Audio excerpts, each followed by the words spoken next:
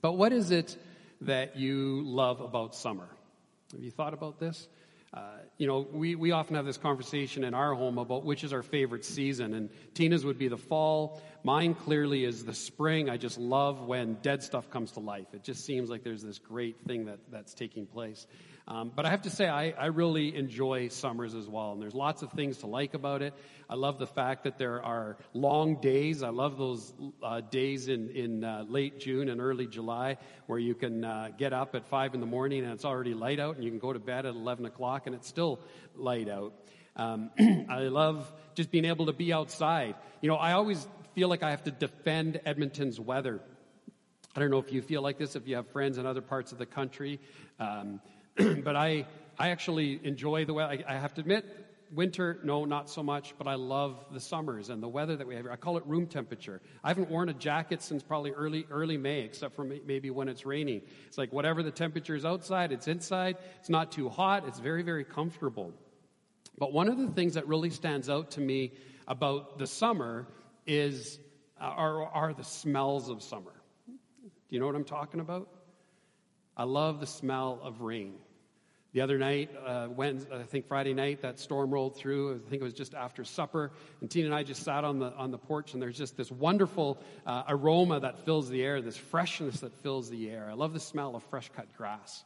So I love cutting the grass, and there's just something about that. But probably the one that sticks out for me the most is when somebody in the neighborhood's having a barbecue, and you know that, oh man, that smells good. And it's just wafting from somewhere. You don't even know where it's coming from. And you're kind of turning and you're kind of going, and we're having hot dogs? Like it just doesn't work, right? And unless you're barbecuing them, because then it kind of smells all the same anyways. But it's just an incredible thing. This morning, I want to talk to you about an event that happens in the Bible where a massive barbecue took place. It's one of our ancient testimony stories, and the host of this barbecue was a man by the name of Elisha, an ordinary person through whom God used to do extraordinary things. So I want to dive into the verses that Nathan read for us. And as we do, maybe there's some questions that come to mind that I'll just kind of put in your mind that you can be thinking about. And one of those is simply this: what happens when God asks for more? How do we respond? And what if God wants to do an extraordinary work using ordinary people? And what if I'm one of those ordinary people? And what can we learn about how God might want to use us? How do we respond? What actions and practical steps do I need to take? So let me introduce Elisha to you, first of all. Elisha enters the scene of biblical history rather suddenly. Now, you may recall my message a few weeks back, almost a month ago, on the prophet of Elijah and how we can deal with discouragement. That's what we learned from his life. And after God gave Elijah some rest and some refreshment, he gave him a place of refuge. He offered to himself a revelation of himself to Elijah. He ultimately gave him a responsibility. And that is, God commissioned Elijah to, in verse 16 of chapter 19, 1 Kings, anoint Elisha, son of Shaphat, from Abel Meholah, to succeed you as prophet. So this was the task or the responsibility that was given to Elijah the prophet to go to Elisha because he would be his successor. And so if you're interested in reading more about Elisha's life events, you can turn your Bible to 2 Kings chapter 2 and read all the way through chapter 9 and then skip ahead to chapter 13. And that's basically the primary content that we have of Elisha. Elisha's actually only mentioned once even in the New Testament. So he kind of flies under the radar. Certainly Elijah would be this well-known, colorful prophet of the Old Testament, but Elisha had a significant ministry as well. Now, there are some biological facts that we can know about Elijah by just studying those chapters and kind of putting this together as a summary. We know that he then was a prophet that served during the 9th century BC. His name means God is salvation, which I thought was significant, that he, having had this transformative event in his life, talks about his very namesake means that there's this transformation of salvation that takes place. We learn that his father's name was Shaphat. He served as a prophet, that is, as God's spokesperson to the northern kingdom, that is Israel. And he served during a time when the tension between God and Baal worship still existed. And so if you remember kind of some of the things that Elijah had to deal with in his life, there was this constant draw of God's people from worshiping the one true God to be worshiping these other gods, and primarily this god named Baal. And so Elisha's ministry was filled with signs and miracles and proclamations and warnings. And he demonstrated throughout his life the gifts of knowledge and foresight. And so when you put all of that together, the responsibility that he had, when he did it and how he did it, he became known as a prophet of peace and healing. Now, we can also connect a few dots and make what I think are some pretty safe assumptions about Elisha. At the point of this event that was read for us, that we're going to look at in a little bit more detail in just a few seconds, he was probably about 30 years old. And he served as prophet during the reign of 6 kings, or over the span of about 50 years. And then he died when he was about 80. And so when you think about that as a lifespan, I mean, oftentimes when we're in our 20s or late 20s, early 30s, sometimes God really gets a hold of our hearts and really changes us there. And then we carry that through maybe for the next 50, 60 years of our life. And then if we live to 80 or 90, we think, hey, we've had a pretty good life. And so there's a lot of parallels, I think, with kind of the chronology of Elisha's life and what might happen in our lives. And before being called as a prophet, he was a successful farmer. There's every indication here that he was doing quite well for himself. So consider the facts from verse 19. It says there that he was plowing with 12 yoke of oxen, and he himself was driving the 12th pair. And so a yoke of oxen was simply a pair. So he had 12 pairs. I can do the math. 2 times 12. He had 24 oxen. I like when the math is easy. It's helpful to me particularly. And each pair had its own plowing equipment. And so he had 11 other drivers. It says that he himself was driving one, so he was very hands-on. He got his hands dirty with the others, but there were 11 other drivers driving these yoke of oxen. And so when you think about that, and you kind of think through that a little bit more, you realize that if you have 12 pairs of oxen, each with their own plow, that you can cover a lot of ground with these 12 pairs. So he very likely had a very large farm as well. Because, you don't just line up these plows side by side and say, okay, ready, go, and you just, across the field, and you're kind of done, you call it a day, and you go on. No, you keep the plows out there for as long as you can, doing as much work as you can to cover all of the field. And so there's no doubt in my mind that Elisha was doing very well. His family was likely very wealthy. You could say that he had it made. Wealth, a growing, thriving business. He had all this property. He had the equipment to farm that property. And so by all accounts, you could say of Elisha is that he was successful, that he was maybe even very comfortable in what he was doing, settled, maybe even had an RRSP. I don't know. But he couldn't have asked for more until God asked him for more.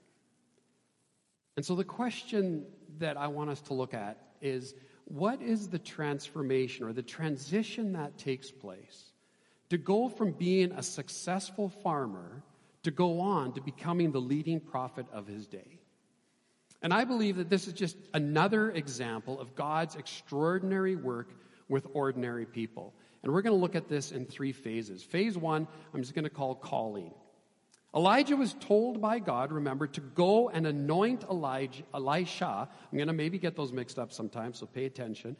That Elijah would go and anoint Elisha as the one who would succeed him as prophet. And so Elijah goes and he tracks down Elisha. And Elisha, he's just going about his business, doing what he did every day, and he's out plowing his fields. Excuse me. push the mic right into that. And so at the end of verse 19 we read, Elijah went up to him and threw his cloak around him. And so what's the significance of that? It's this. The cloak, or some translations, if you're following in your own Bibles, might use the word mantle. This cloak represented the call of God. It was a symbol of the prophetic ministry that he was being called to. He was being called by God into leadership, or spiritual leadership specifically. And what's interesting is there's no words exchanged, but the meaning is clearly understood by this act. And within seconds, Elisha responds, and he leaves his pair of oxen, and he runs after Elijah. Now let's just think about this for a moment, because this is really a remarkable and transforming event in Elisha's life. He seems to know right away that responding to this call on his life was going to cost him. He was going to have to sacrifice. And remember, he had a lot to give up, right? He had a loving family that he had to leave. Because he even says to Elijah, let me just go and kiss my father and my mother goodbye. He knows he's going to leave them behind. He's got this farm, all that he's known for all of his growing up years to this point in his life, the oxen, the equipment, all of these things. The financial security that he had in that position. The comfort. He was a foreman of sorts, right? He had the power and the authority. He was the lead driver, and there's these 11 other employees. And I wouldn't even be surprised if these other oxen drivers, his employees, showed a little resistance at this point to what was going on. Maybe they knew they were about to be unemployed. And so maybe they tried to talk him out of it. Listen, Elisha, don't be radical. Don't take this faith thing too far. I mean, lots of people have called. You're called to be a farmer. Just be a farmer. That's okay. But leaving all that you know, like you're absolutely crazy. Are you really going to give up all this? And so they just kept coming at him. And I think if we overheard that conversation, Elisha would say something like, yeah, I am. And I know it looks crazy now. But if God is calling me, I have to respond. And if I go, I'm not coming back. And so what did Elijah do? To demonstrate that he was breaking the ties of his past, that he was truly sacrificing in order to respond to the call of God in his life. Verse 21, he took his yoke of oxen and slaughtered them. He burned the plowing equipment to cook the meat and give it to the people, and they ate. He throws himself a farewell party. He has this massive barbecue. He calls the community together to celebrate. He slaughters the oxen. He takes the wood from the plowing equipment. He starts a big bonfire, and he starts to cook the meat. And so you have these 11 guys probably off in a corner somewhere, sulking, probably questioning Elisha's sanity, and he's running around asking his guests, how do you like your oxen? He literally destroys the tools of his trade. He burns the plowing equipment. That would be like a farmer today going out and torching his combine. And they eat the oxen. This event, as I was thinking earlier this summer, as we sat down, we said, well, what characters would you like to talk about? And Elisha came front and center for one, not because I've preached on him ever before, but because of his personal impact this story has had on my own life. You see, in the fall of 1987, I was attending the University of Alberta. I was in general science at the time, and I was hoping to get into dental school. Things were going relatively well for me. I had a really good summer job. I made good money. I had my own car. I was in a good place, just carrying on, pursuing my dreams. And then I heard a message on this very passage, on the call of Elisha. And there's no question in my mind that God used that message to call me into full-time pastoral ministry. In fact, I still remember the line that the preacher used that really got to me. He says, you might be 2 years into your computing science degree. Burn it. In reference, of course, to the burning of the plows. Well, I was 2 years into this general science degree, so in my mind it was close enough. Anyways, I was ready to quit university pretty much right away and go to Bible school to be trained for ministry. I even applied to a school in the U.S. I was accepted, but then I immediately met some resistance. Most notably, of course, from my dad, who thought, you're giving up 2.5 years of your university education and not getting your degree? Are you crazy? I had a friend that I was going to go to Bible school with, and at the very last minute, he bailed. So now I'm kind of feeling pretty alone, and so I chickened out. And I stayed, and I made other plans, and I decided to finish and then maybe go on and do an after degree in education. And I had all sorts of rationalizations for this, thinking that I could serve God as a teacher, which, by the way, you can, and I'll say a little bit more about that in a moment. But God was specifically calling me into ministry. I didn't know exactly what that would look like, but I knew that there was something more that He wanted me to do. And I was ready. Now, almost a year later, God used a message on the call of Isaiah to remind me of His call on my life. And this time I didn't run. And the timing was actually perfect because I finished my university degree. And so I had an undergraduate as a Bachelor of Science. And I could move right into seminary and go start working towards a Master of Divinity and the training that I needed for pastoral ministry. And I share that story of my life because I believe that God calls each of us, like Elisha, into ministry, or at least into leadership. Maybe not pastoral ministry, maybe not in the context of the church, but He still has a call on each of our lives. And our responsibility is to listen for that call and then to respond to it.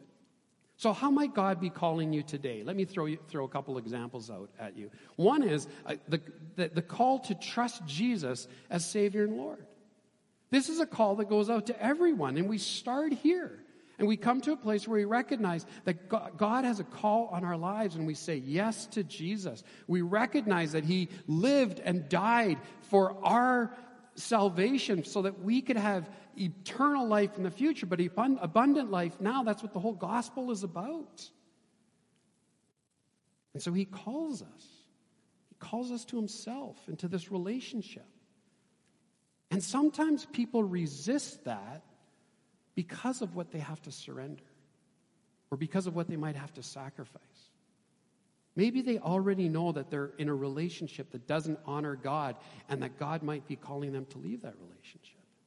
Or they're engaged in activities that don't honor God because they've heard enough now, and they have this sense that if I really surrender control of my life, because that's the biggest thing. We're people who have a tendency, we want to try to control our lives and control our circumstances, and it's all about control. And we don't even like to think about the idea of giving up and surrendering control. So make no mistake, saying yes to Jesus has a cost, and there's a sacrifice. Secondly, I believe we're all called to ministry. How that looks can be very different. The context that it might be in is very different, but we have this calling to serve His kingdom, to be on mission. 1 Peter 2 verse 9 says, "But you are not like that." He's speaking to believers. He says, "For you are a chosen people. You are a royal you are royal priests, a holy nation, God's very own possession. As a result, you can show others the goodness of God, for He called you out of the darkness into His wonderful light." And that's the transformation that takes place, is that this is a constant metaphor throughout the Scriptures, is that when we're apart from God, when we're separated from God, we're in darkness. And we're called to say yes to Him. We're brought from darkness into light. And when we're in the light, then we have a responsibility. We are priests. We're ministers.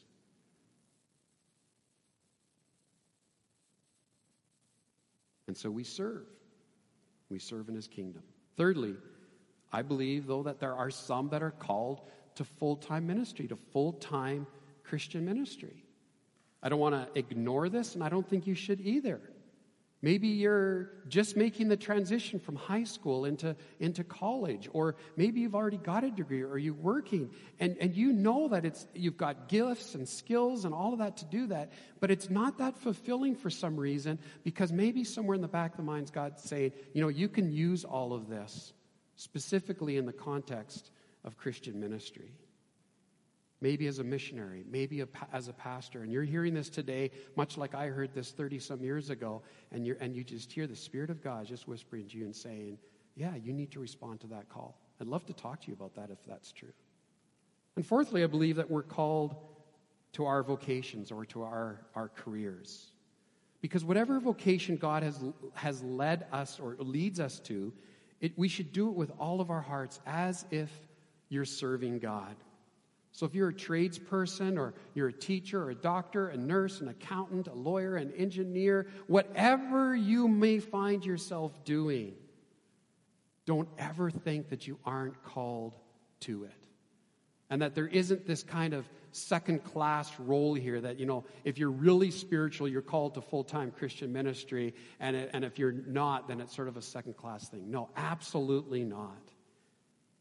Because whatever God has gifted you to do, He has called you to. Do you understand that? Whatever God has gifted you to do, He's called you to. But make no mistake, a response may require sacrifice. Friends, I believe more than ever, we need men and women to step into their calling as God's servants to a hurting world. Wherever God has called you, you can bring light and hope and joy and really make a difference right now.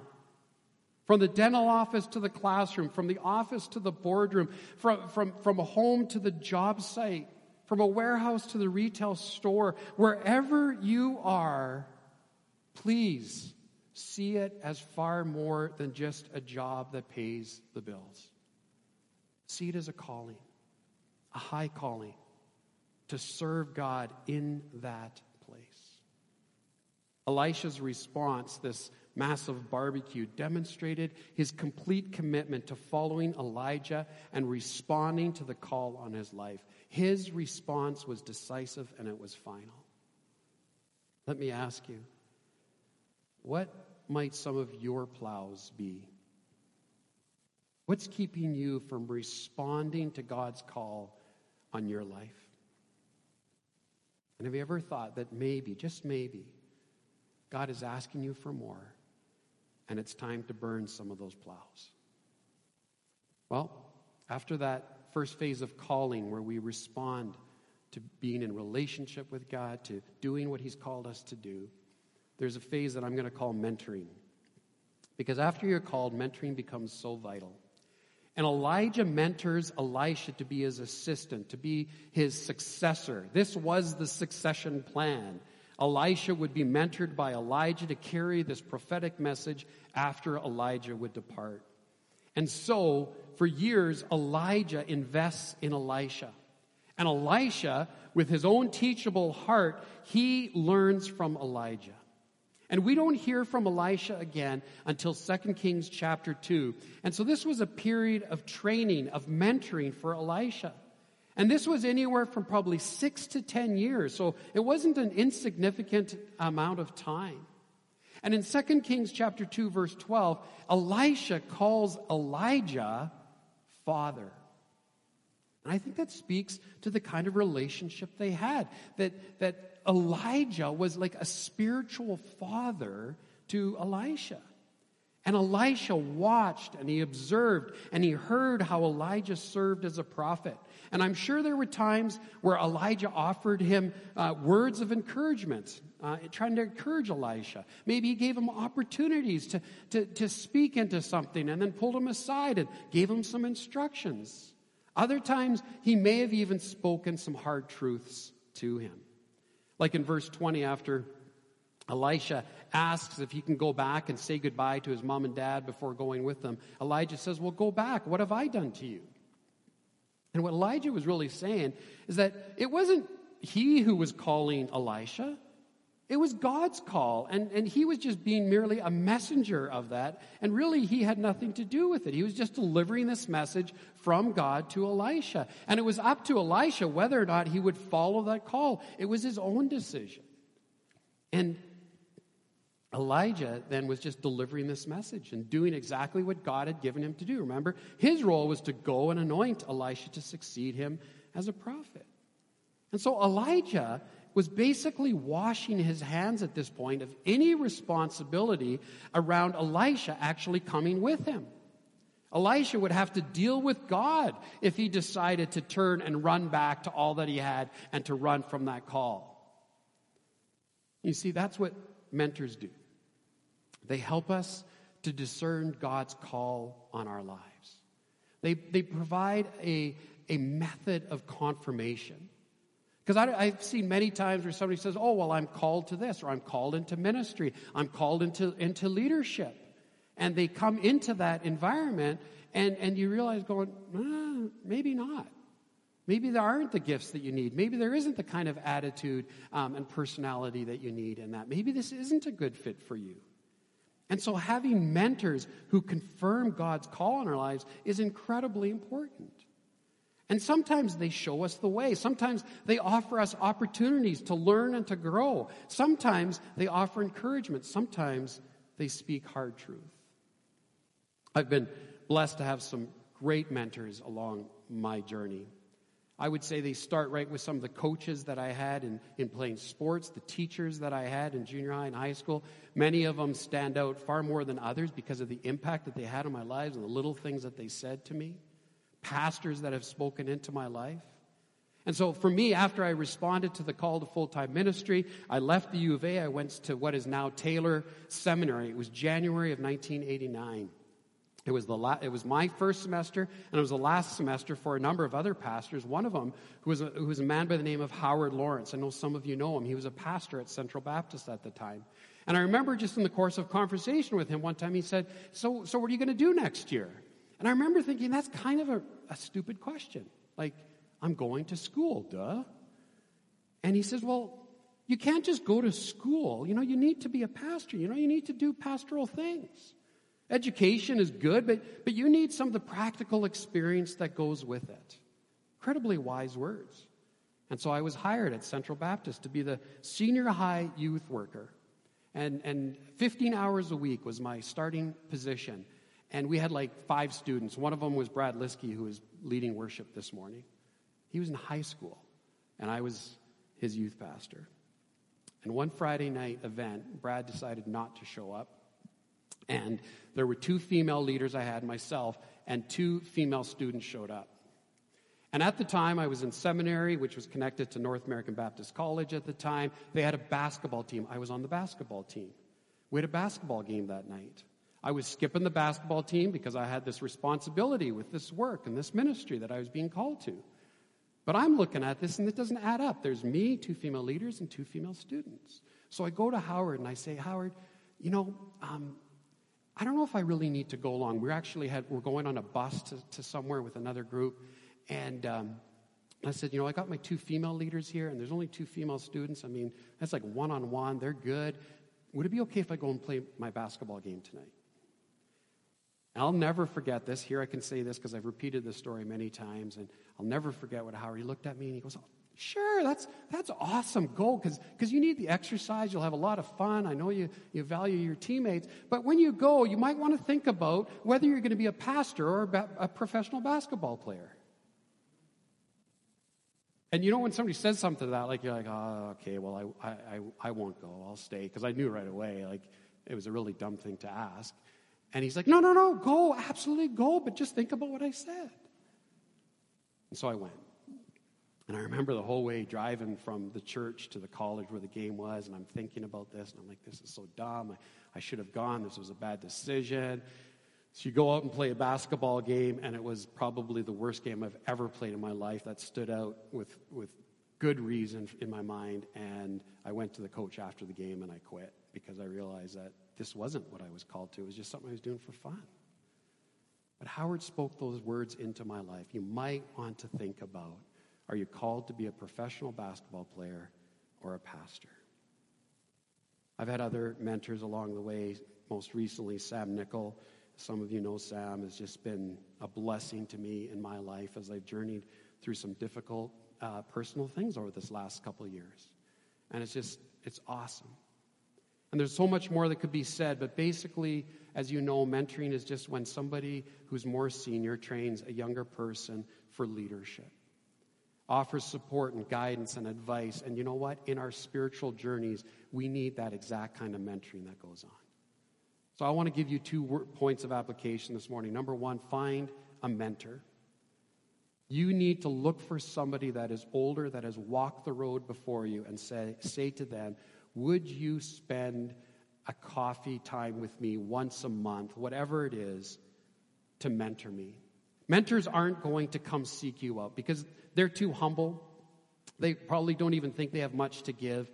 But there are so many godly older saints at TCC, and you need to seek them out and say, hey, you were an engineer. I'm going into engineering, and could you teach me a little bit about how you brought your faith to bear into work? Whatever it is, seek them out and have the right attitude to say, I'm teachable. I want to learn.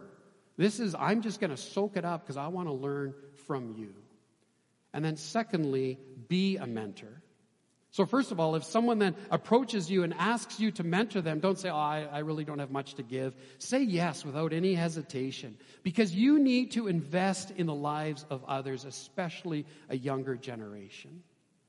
And maybe if you're looking for a mentor and you have a mentor, you can actually be a mentor to someone else as well at the same time. So just investing in the lives of others. Because again, right now, I think this is so important. People are navigating some of the biggest challenges any of us have ever faced. And you need to just be able to sit with people who say, like, what would you do? I don't know what to do. And you can help them, advise them, walk through that. So calling, mentoring, thirdly, following. We read in the very last sentence of verse 21, right after this barbecue is over, that Elisha, quote, set out to follow Elijah, and he became his servant. So we know that Elijah responded to the call on his life. He was decisive in what he did with the plows and his oxen, but he followed Elijah and he was mentored by him. It's clear that he served Elijah in that process. 2 Kings 3:11 talks about him pouring water on Elijah's hands, this simple menial task of helping him keep his hands clean. And it's one thing, listen, to become a servant, and another thing to have a servant's heart and to serve from the heart. It's obvious that Elisha did. He learned quickly that the secret to successful ministry lies in having a servant's heart. And that's true in every calling, approaching it with a servant's heart. And Elisha had a heart for God, which he had observed in the life of Elijah. And when at one point, he even asked Elijah for a double portion of his spirit. And so after being called and mentored, he now then follows in Elijah's footsteps. And there's no doubt that Elisha is a leader is an influencer, but a good leader is first and foremost a follower. And so often, over 30 times, Elisha is referred to as a man of God.